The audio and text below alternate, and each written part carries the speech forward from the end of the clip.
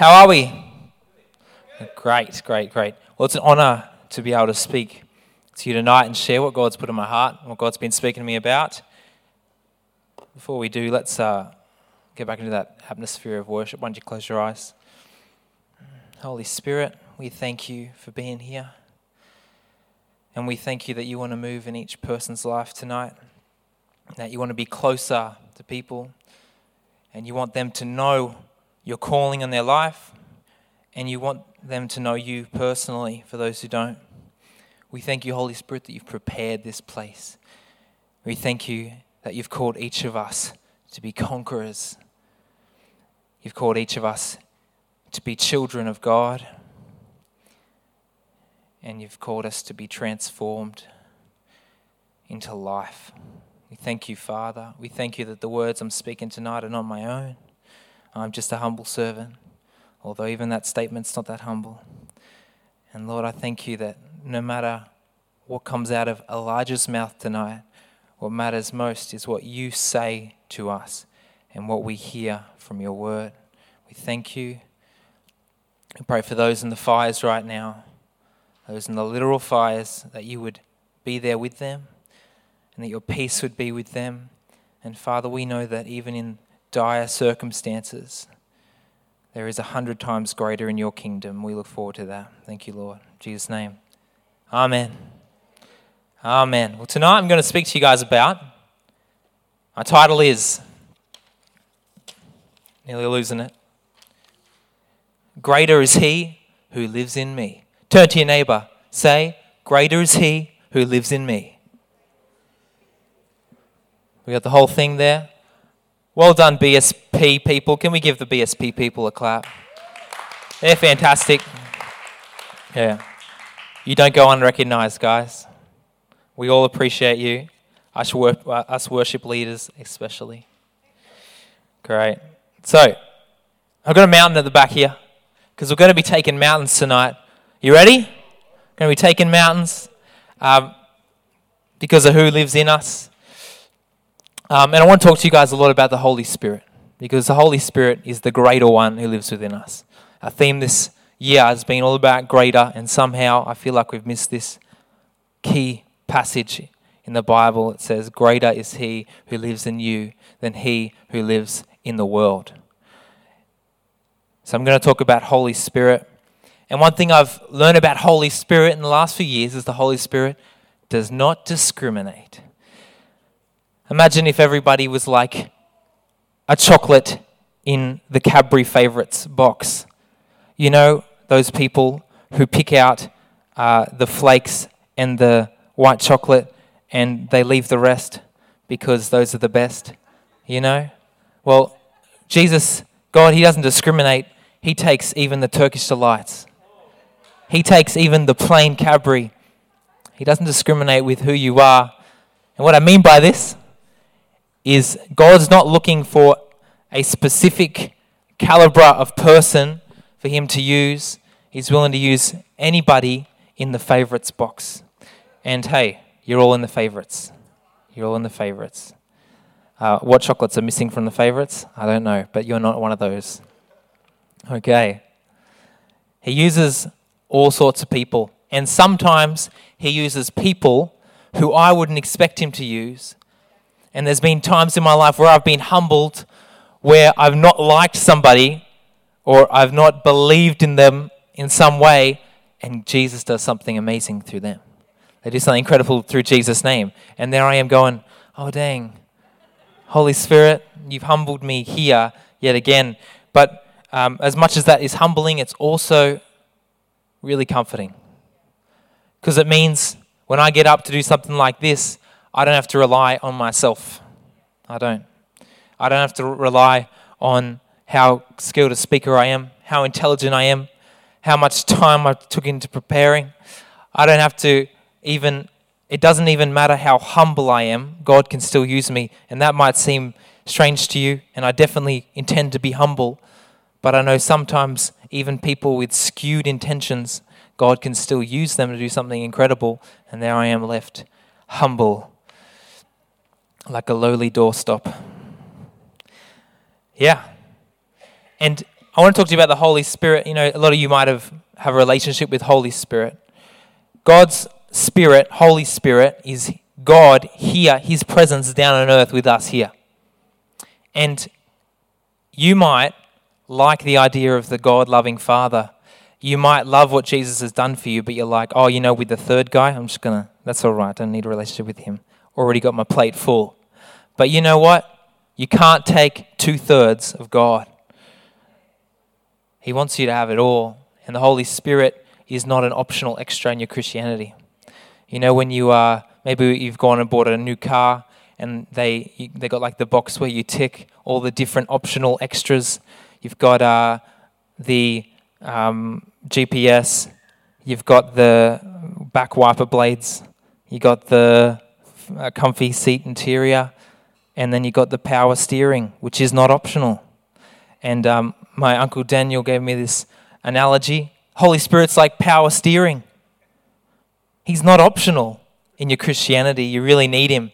So I think that's really important that we acknowledge that Holy Spirit isn't just that step forward that you can go as a Christian. He really is the essence of your relationship with God. And tonight I'm going to speak about what is entailed if you've got the Holy Spirit living in you. What comes with that? What are you going to expect from your life if the greater one lives in you? Okay, so I'm going to tell you a bit about my story. You ready? Ready for my story time? I'm going to be a bit vulnerable tonight. I hope you're okay with that. So I grew up, as many of you know, as a PK. And that means pastor's kid. And I grew under the feet of these legends, my mum and dad, who were youth pastors as of the day I was born. And they continued being youth pastors for like the next 13, 14 years, something like that. 10 years, that's the one. And I got to watch them and see the incredible ministry that they would do, and I saw their relationship with God and how it was so genuine. It was the same at church as it was at home.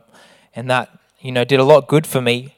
But also what I felt like when I was young is that I had a massive shadow almost to live up to, massive expectation. And there I got these awesome, giants of parents. They're awesome. And then I got these two older brothers who are also doing awesome stuff. And then I've got a younger brother who's so socially hyped, and he knows how to communicate with anybody. And then I felt inferior to that. So I grew up and I felt like I had this bit of an inferiority complex where I didn't quite measure up. And I kind of kept this to myself. And it did transform parts of my personality. And I remember I was about 13 years old, and they were organising a trip to go to IC conference. You know the conference? This is the Conference of Legend. It was awesome. The Flush Dance, anybody? Flush Dance. Come on, if you haven't seen it, look up Flush Dance IC. It's an incredible video. We wasted a lot of time doing that. Okay. It involves a flash dance in the bathroom for anyone that needs the context. So I go to this conference, and it's up in Queensland, long bus trip there and back. And I remember thinking to myself on one of the nights, I don't know who was speaking, someone did something, and I remember thinking to myself, no matter what happens, I'm going to believe in God forever. Had that thought. Maybe you've had that thought too. No matter what happens, I'm going to believe in God forever. Doesn't matter whether I feel like it or not. And I remember God speaking to me and saying, is that good enough? Are you content with just being a believer that God is real for the rest of your life? And that was almost a self-answering question. I wasn't content with that. And one of those nights, someone gave a night where they were baptizing people in the Holy Spirit. And I realized that I didn't quite have this relationship. It was more just a belief. And I said, you know what, God, I'm not satisfied with just believing in you for the rest of my life. I want to go that step further and receive you. I want to have a relationship with you. And God transformed my life from then on. And some important things happened in my life. Number one, I spoke in tongues and I cried. That happened. But you know what? That wasn't the big thing. That didn't have to happen. Because what happened was I knew that God himself was there with me. right? And from that day on, he was there with me. The other thing, I knew I was saved. Now, I'm not saying that, I'm not drawing a line as to where you're saved or not. I don't know. But what I knew at that moment when I had God there was I knew that personally I was saved and there was no doubt in my mind. And thirdly, God began, keyword began, to transform my identity of who I thought I was. So my insecurities and my inferiority complex began to change as he would mold and chisel my character, and he would reaffirm me, and he'd edify me, and he'd encourage me as to who I truly was. And we're going to talk about this first up tonight because God is making you part of his family. I'm going to read you the key scripture tonight, and I want you to hold on to this. It goes like this. 1 John 4 verse 4 says, "You, dear children, are from God and have overcome them," that is, the antichrists, "because the one who is in you is greater than the one who is in the world." You, dear children, are from God and have overcome them, because the one who is in you is greater than the one who is in the world. That's our key scripture tonight. And when the Holy Spirit is in you, he makes you one of God's children, and you are part of God's family. You come from God, and the enemy can't stand against that. Awesome. So, you guys are part of the family. I'm going to give you a bit of a rundown of the Bible, because I've had a bit of transformed understanding of the Bible, and I think that should be the way always. As you read the Bible, it begins to change the way we see it, and God begins to, work out what we need to hear in the scripture. So, if I take us back to the very start, in the beginning, God created everything. He created the world, but not as we know it. He created the world perfect. He created all that we see, and he created us. And as Jesse said a few weeks ago, he created us as his images. We're there to be his image on earth. A very important job, a very important role. And then we stuffed it up, and that is the world as we know it. We rebelled against God. There was a rebellion, and we sought our own way. And what this meant is we couldn't be linked with God anymore. There was a separation between us because of our hardened hearts. And God chose one nation from Abraham. And he said to Abraham, "Through your descendants, I'm going to bless all nations." So he blessed Abraham. And Abraham, if you've heard that story, he has a son, and his son has many sons, and then his son has many sons, and it goes on and on and on. And he chose Israel as his chosen nation, and through Israel, one day God saves the whole world. As Israel is thrown into exile by Babylon, the Israelites, the Jewish people, they're scattered amongst the nations. And then as Jesus comes, he brings his Holy Spirit. And when the Holy Spirit comes, he empowers the disciples.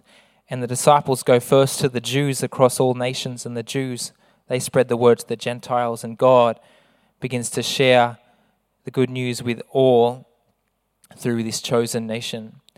And then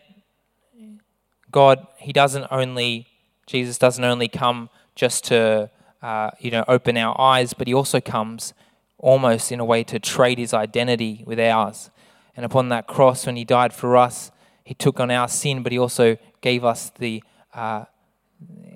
receive the right to become children of God when we receive him. So he gave you the right to be a daughter or a son of God. And that's what he's done. He's made you a child of God. And the Holy Spirit affirms this. The Holy Spirit reminds you that you're a son of God. And what does it mean to be a son of God or a daughter of God? I want to read this to you. Romans 8:14-15. You should know this scripture, but pay attention to this. "For those who are led by the Spirit of God are the children of God. So you have not received a spirit that makes you a slave to fear. Instead, you received God's Spirit when he adopted you as his children. Now we call him Abba, Father. For those who are led by the Spirit of God are the children of God." He's made you children. And what does this mean? let's have a look at this scripture, and it says almost that having a spirit of fear is in direct opposition to having the Spirit of God, right? So that means that having the Spirit of God, it means that the spirit of fear is gone. It doesn't have a place in your life anymore. That spirit of fear doesn't have a right. It's almost like when you're a child of God, the fear's erased, because when you understand that your Father in heaven, who is also the greater one within you, is greater than anything in the world, and He loves you and He cares for you, and you're not going to get trampled underfoot because He's got you taken care of.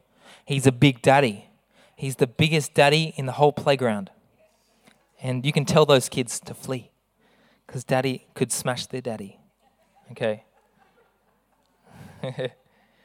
And God didn't want slaves. God wanted His sons and daughters as part of His mission on the earth. And now we're going to get to the real bulk of it, the mission. Before I do that, I want to share with you, there's a guy, and his name is Becket Cook. I heard his testimony about a year ago, and it was really inspiring to me. Becket Cook, he was a homosexual man, and he didn't know God. He hardly knew the name Jesus. One day he was invited to church from a guy in a cafe, and he rocks up to church, and he doesn't remember what the preacher said, but he remembers that he wanted something in his life, so he went out the front and they prayed for him, and in that moment he was saved and he received the Holy Spirit right there, right then. And this is what he says. He says, I realized that my identity was not in my sexuality, and I didn't refer to myself as a gay man. I'm now a son of God.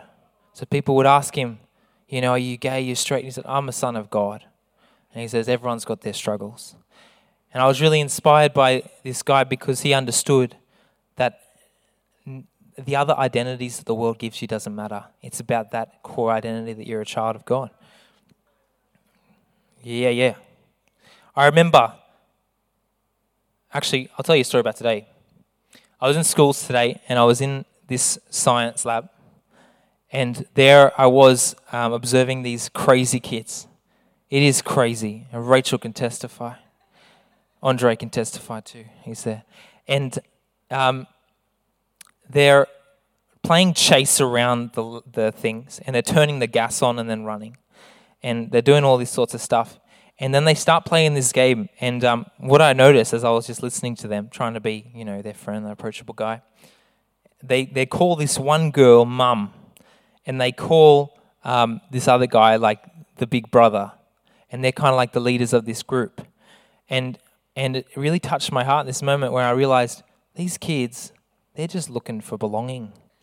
And they're like the lost boys. They just want a mum. They want someone who's going to be consistent and care for them. And they're looking for their group, their place to be. And I realized in that moment that these kids don't understand their identity, but they know what they're looking for. They're looking to be not just a slave or a worker. They want to be a child of somebody. Oh, it's powerful, very powerful. Great. So what does it mean? We're children of God. The Holy Spirit has known you as a child of God. But, there's a but. This comes with a responsibility. I know this as I grew up as mum and dad's son. They had an expectation for me, although they were okay with me to kind of work out my interests and everything. They had an expectation for me. They expected that I was going to do ministry in my life in some capacity. And I'm so glad they did. And this was part of my growing up, and I had to come to terms with what that meant. But in the same way, when you're part of God's family, He's got a job for you. In fact, you are called to conquer. You are called to conquer. I flirted a bit with what I was going to title my message tonight, but can you turn to the person next to you and say, you are called to conquer? Yeah, come on. You are called to conquer. And Jesus demonstrates this. He demonstrates what His church is called to do. And I'm going to read you this scripture. And it's It's where Jesus talks to Peter about who people say he is. So Jesus is there with his disciples. Picture it in your head now. He's there with his disciples. They're in a place called Caesarea Philippi. Can you say Caesarea Philippi? Long name, long story. And they're there, and he asked them, who do people say that the Son of Man is? Talking about himself. And they say, well, some say John the Baptist, some say Elijah, some say Jeremiah, some say a prophet. We don't know. And then he asked them, well, who do you say I am? And Peter speaks up and he says, you're the Son of the living God. And then Jesus says, you are blessed, Simon, son of John, because my Father in heaven has revealed this to you. You did not learn this from any human being. Now I say to you, you are Peter, and upon this rock I will build my church, and the gates of hell will not conquer it. Now let me give you a bit of history, a bit of a backstory here. Caesarea Philippi is the Las Vegas of the ancient world. They have had quite a history with the things that they worship, and they've had quite a bad reputation in this area. It's like what happens in Caesarea Philippi stays in Caesarea Philippi, okay? So it's not very good. It was an altar to Pan, who was a god that they worshipped a long time ago, and then after that, the Greeks took over and it became an altar to Zeus. And they worshipped Zeus there at Caesarea Philippi. It was at the foot of a big mountain, at foot of Mount Hermon. And in the mountain was a big hole. And these are always big, scary, intimidating holes. And this hole was known by the people there as the gate of hell. The gate of hell. All right? So you can see we've got the gates of hell mentioned there. Interesting. So the gates of hell, and they would do detestable things at these gates at the winter and the summer solstice, because they believed that's where gods would meet them, and they would offer sacrifices and even child sacrifices, all sorts of things. So it really earned its reputation as the gates of hell. And Jesus, thinking it was a nice field trip with his disciples, takes them to the mouth of this cave around this area, Caesarea Philippi. And actually, I don't have a photo here, but there is a photo of some people uncovering the ground there, and it's very much a very rocky terrain, all right? Very rocky. It's as the mountain begins to go up, and there is clearly a big hole in the side of the mountain. They had lots of buildings and temples and altars set up there. And Jesus says this, you are blessed, Simon, son of John, because my Father in heaven has revealed this to you. You did not learn this from any human being. Now I say to you that you are Peter, and upon this rock I will build my church, and the gates of hell will not conquer it. There's three bolded words in three bolded sections in this. This rock. I want to suggest to you tonight that when Jesus says, upon this rock, he's not referring to Peter. That's what the Catholics believe. He's referring to Peter. And I don't even think he's referring to, God the rock, build your house upon the rock. I don't think that's what he's referring to either. And a lot of scholars would back this up. He's referring to the ground that they're standing on, Caesarea Philippi, and at the gates of hell. And he says, in the enemy's territory right here where we stand, I'm going to build my church. Okay, right? It's powerful. And the gates of hell, just pointing right there, the gates of hell, not the drum kit, will not conquer it. All right, the gates of hell, the place where they worship their detestable gods and their idols, that will not conquer it. And now, I also want to suggest something to you. What are gates made for? Defense, right? They're made to keep people out, defend. Do gates conquer anything? They don't exactly conquer anything. You know who does the conquering? The church. Turn to the person next to you and say, you conquer, girl, or you conquer, man. All right, great job. Okay. the gates of hell will not withstand it. The gates of hell will not be able to defend it. Okay? You understand kind of the context of what's going on here. Jesus is saying what his church, you guys, are going to do when he establishes you. You're going to go to the enemy's territory. You're going to set up your church. And that's not talking about a building. That's who you are. And the gates of the hell, the enemy's place, will not be able to withstand what you're doing there. All right? It's powerful. Jesus came to conquer, and his church is called to conquer too. And listen to the Great Commission. Go into all the earth and make disciples. First part of that method, going into all the earth. Make disciples. Making disciples is our tool. Baptize them in water, baptize them with the Holy Spirit. Holy Spirit will then send them again into all the earth. Got something pretty awesome happening here under the scenes. Now, just after this, we know Jesus, he then says, well, guys, I'm going to die soon.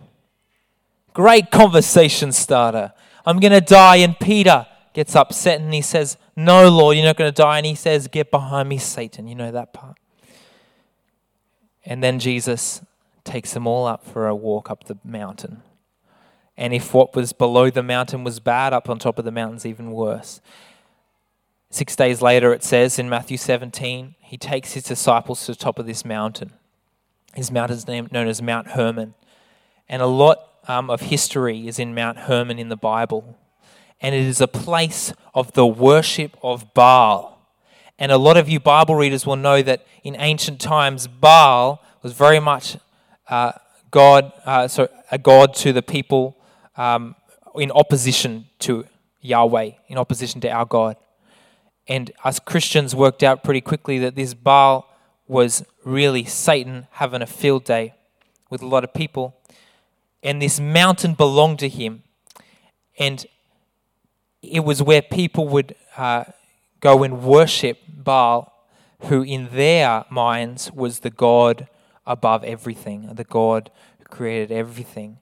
And Jesus chooses this mountain to take Peter, James, and John up. And this is called the Transfiguration. He goes up to the mountain, a long climb, and he gets there, and all of a sudden, he is glorified.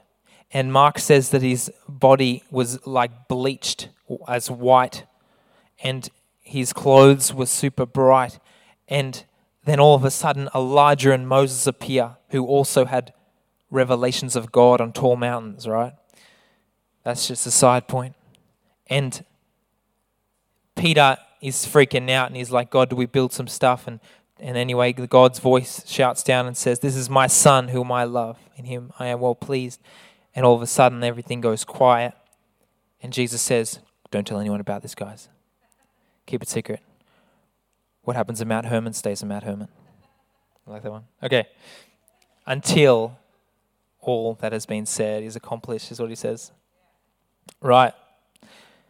I think Jesus did this for a very intentional reason. I think Jesus went to Baal's mountain to pick a fight with the devil, to say, I really am the Son of God. What are you going to do about it? Hey? And my posse's right here to back me up. Yeah. And there, Jesus, in a way, seals his grave because the devil gets mad. And you know what? The devil knew that he was the Son of God, but the devil didn't know God's plan and what was in it. So the devil uses these people, these leaders of the law, to try and take Jesus' life, which we know is what happens later. But the devil is clueless, man. He doesn't know. And so were the disciples, might I add. So you don't think you're much better. Straight away, Jesus gets to the foot of the mountain with his disciples. And what does he do? There's a demon possessed. Is it a boy? I don't know. I think it's a demon possessed boy. And the boy's there, and the spirit's throwing him into the water and throwing him into the fire. And the disciples who were there are panicking because they couldn't get it out. And Jesus tells the spirit to leave, and it leaves. And this is really important. And you guys know this scripture. Listen to this. The disciples asked him, why couldn't we get rid of it? And Jesus replied, you don't have enough faith, Jesus told them. I tell you the truth, if you had faith enough as small as a mustard seed, you could say to this mountain, move from here to there, and it would move. Nothing would be impossible, right? Now, be patient with me for a moment. What mountain were they just on? They were on Baal's mountain. And the disciples know this. They know that they've just been at Las Vegas. They know whose mountain that the ancient mind thinks that who owns that mountain. They know that it's Baal's mountain. And he says, you can say to this mountain, move from here to there, and it will move. Right? Common uses of this scripture are like this. I've got a broken toe, but God, you can move mountains, so we pray that you would fix my toe, right? I need another shift at work. God, you can move mountains. I pray that you would give me another shift at work, right? Now, let me specify that this isn't, those things are good to pray for. But I think there's scriptures to back that up. But that's not exactly what this scripture is saying. What this scripture is saying is that if you go and stand on the enemy's ground or the enemy's mountain and say, move, get out of here, and you got that little bit of faith, mustard seed, then it'll move, right? So I also think that when we're speaking to a mountain, we're not necessarily speaking to the dirt and the stones, are we? We're speaking to the one who's on the mountain, okay? You might have heard the scripture, how beautiful on the mountains are the feet of those who bring good news. The good news of peace and salvation, the news that God of Israel lives. Now, I didn't add the mountain part. It was already there. How beautiful on the mountains are the feet. And what this scripture is saying, how beautiful are the feet of those that go into the enemy's place, the devil's territory, that school down the road that doesn't have access to Jesus. Those feet that go there and they proclaim the good news, right? That's what this scripture is saying. Now, if it's saying that the mountain means enemy's territory, then that makes a lot of sense as to what a mustard seed of faith means, right? I don't know about you guys, but have you ever tried to analyze the Bible and work out exactly how much a mustard seed is? Yeah? You're like, all right, if I believe this much, I read this much of my word, pray this much, and that should be a mustard seed's worth. Not quite a sesame seed, it's a little bit bigger. We're good, okay? I don't know about you, but I've tried this. But if the devil is pushing back against you because you're trying to take ground, a mustard seed of faith is the smallest faith you need, and all that faith means is when you get pushed back, you stand your ground, right? I realize this. The devil's in a state of defeat, and the devil can't actually take more ground. He can't take the ground that is already God's, okay? But he will hold on to whatever ground he can as long as possible. So there will be pushback, and what Jesus is saying is all you need is enough faith to hang in there, and he's going to move. Another version says, speak to that mountain and tell it to go into the sea. And the sea is literally no ground. So you're saying, tell the devil to move from his ground and literally have no ground anymore. Right? I'm going to get the band up, if that's okay. We're not going to go for too much longer, but I hope the Spirit's speaking to you. Is he speaking to you? Great. I know I was in a workplace, I was in a school a few years ago where I was really I felt on the defense against the enemy because I'd gone and stepped into his territory, school that had never had a Christian influence in it before. And there I was, and the devil really tried me a lot. I was there, and there was a lot of pushback happening. A lot of teachers didn't want me there. The principal didn't want me there. Kids having goes at me because kids love to test you. But kids don't discriminate. They test everybody. So I'm there, and I feel this massive pushback against me, and I could have quit. I could have handed in the keys, and I could have said goodnight. But I stuck it out. I said, God, if you put me here, you put me here for a reason. And all I need is this little bit of faith. That didn't mean I enjoyed it. It didn't mean I got up at 6 a.m. every morning and did circles around the school. I didn't do that. I wish I had a bit more faith, but I didn't do that. It didn't mean that I just tried to think as many positive thoughts as I could. But what it meant was when the enemy pushed back, I just didn't move. Right? I didn't let what he was doing faze me because I trusted in my Father in heaven. I trusted in the one who was greater within. Right? We sang this song tonight. The Spirit of the Lord within fights for me. And he takes my sin away. He's with me in my suffering. And should I even fall? Should I stub my toe and fall down the stairs? He picks me up again. Right? We sing this song. Do you understand what it means? It means that the Spirit within you is greater than the one in the world. And you weren't called to just be a position filler in God's family. He's called you to be a unique son or daughter in his family. Okay? Last scripture I'm going to share with you tonight. Luke 11, verse 21 says, when a strong man fully armed guards his own house, his possessions are safe. Okay? But when someone stronger attacks and overpowers him, he takes away the armor in which the man trusts and divides up his plunder. I used to wonder who this stronger one was. Does this have to do with living in Mount Druitt or something like that?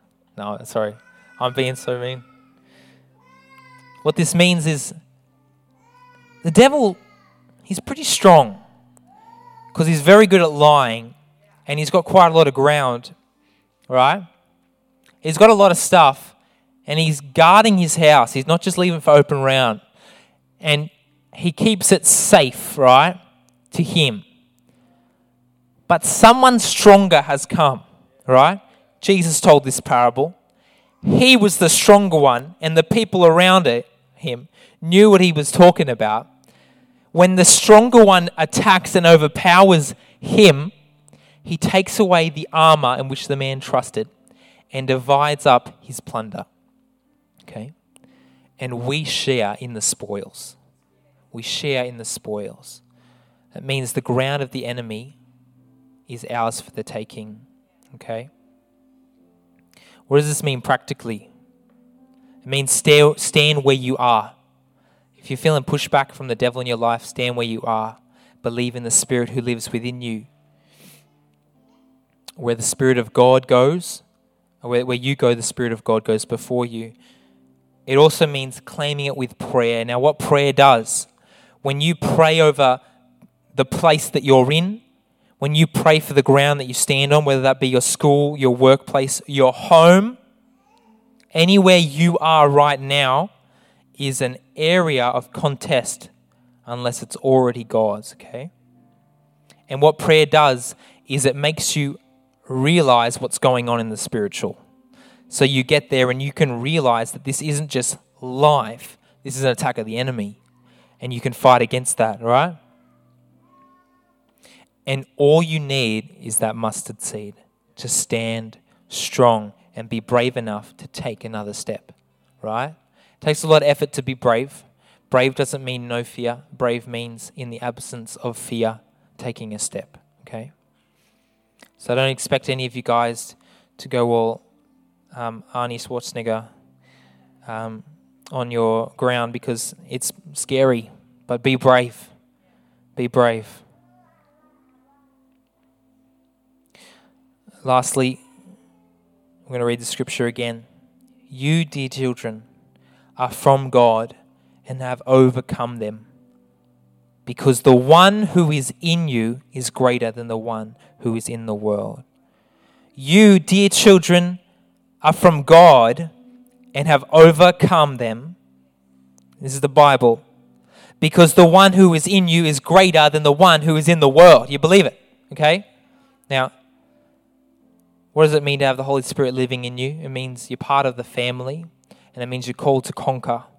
And maybe you don't feel like you've conquered anything in your life. Maybe you don't feel like you're anything important, but you were part of the family and you're called to conquer. He's got a responsibility for you, and it's going to make your life worth living.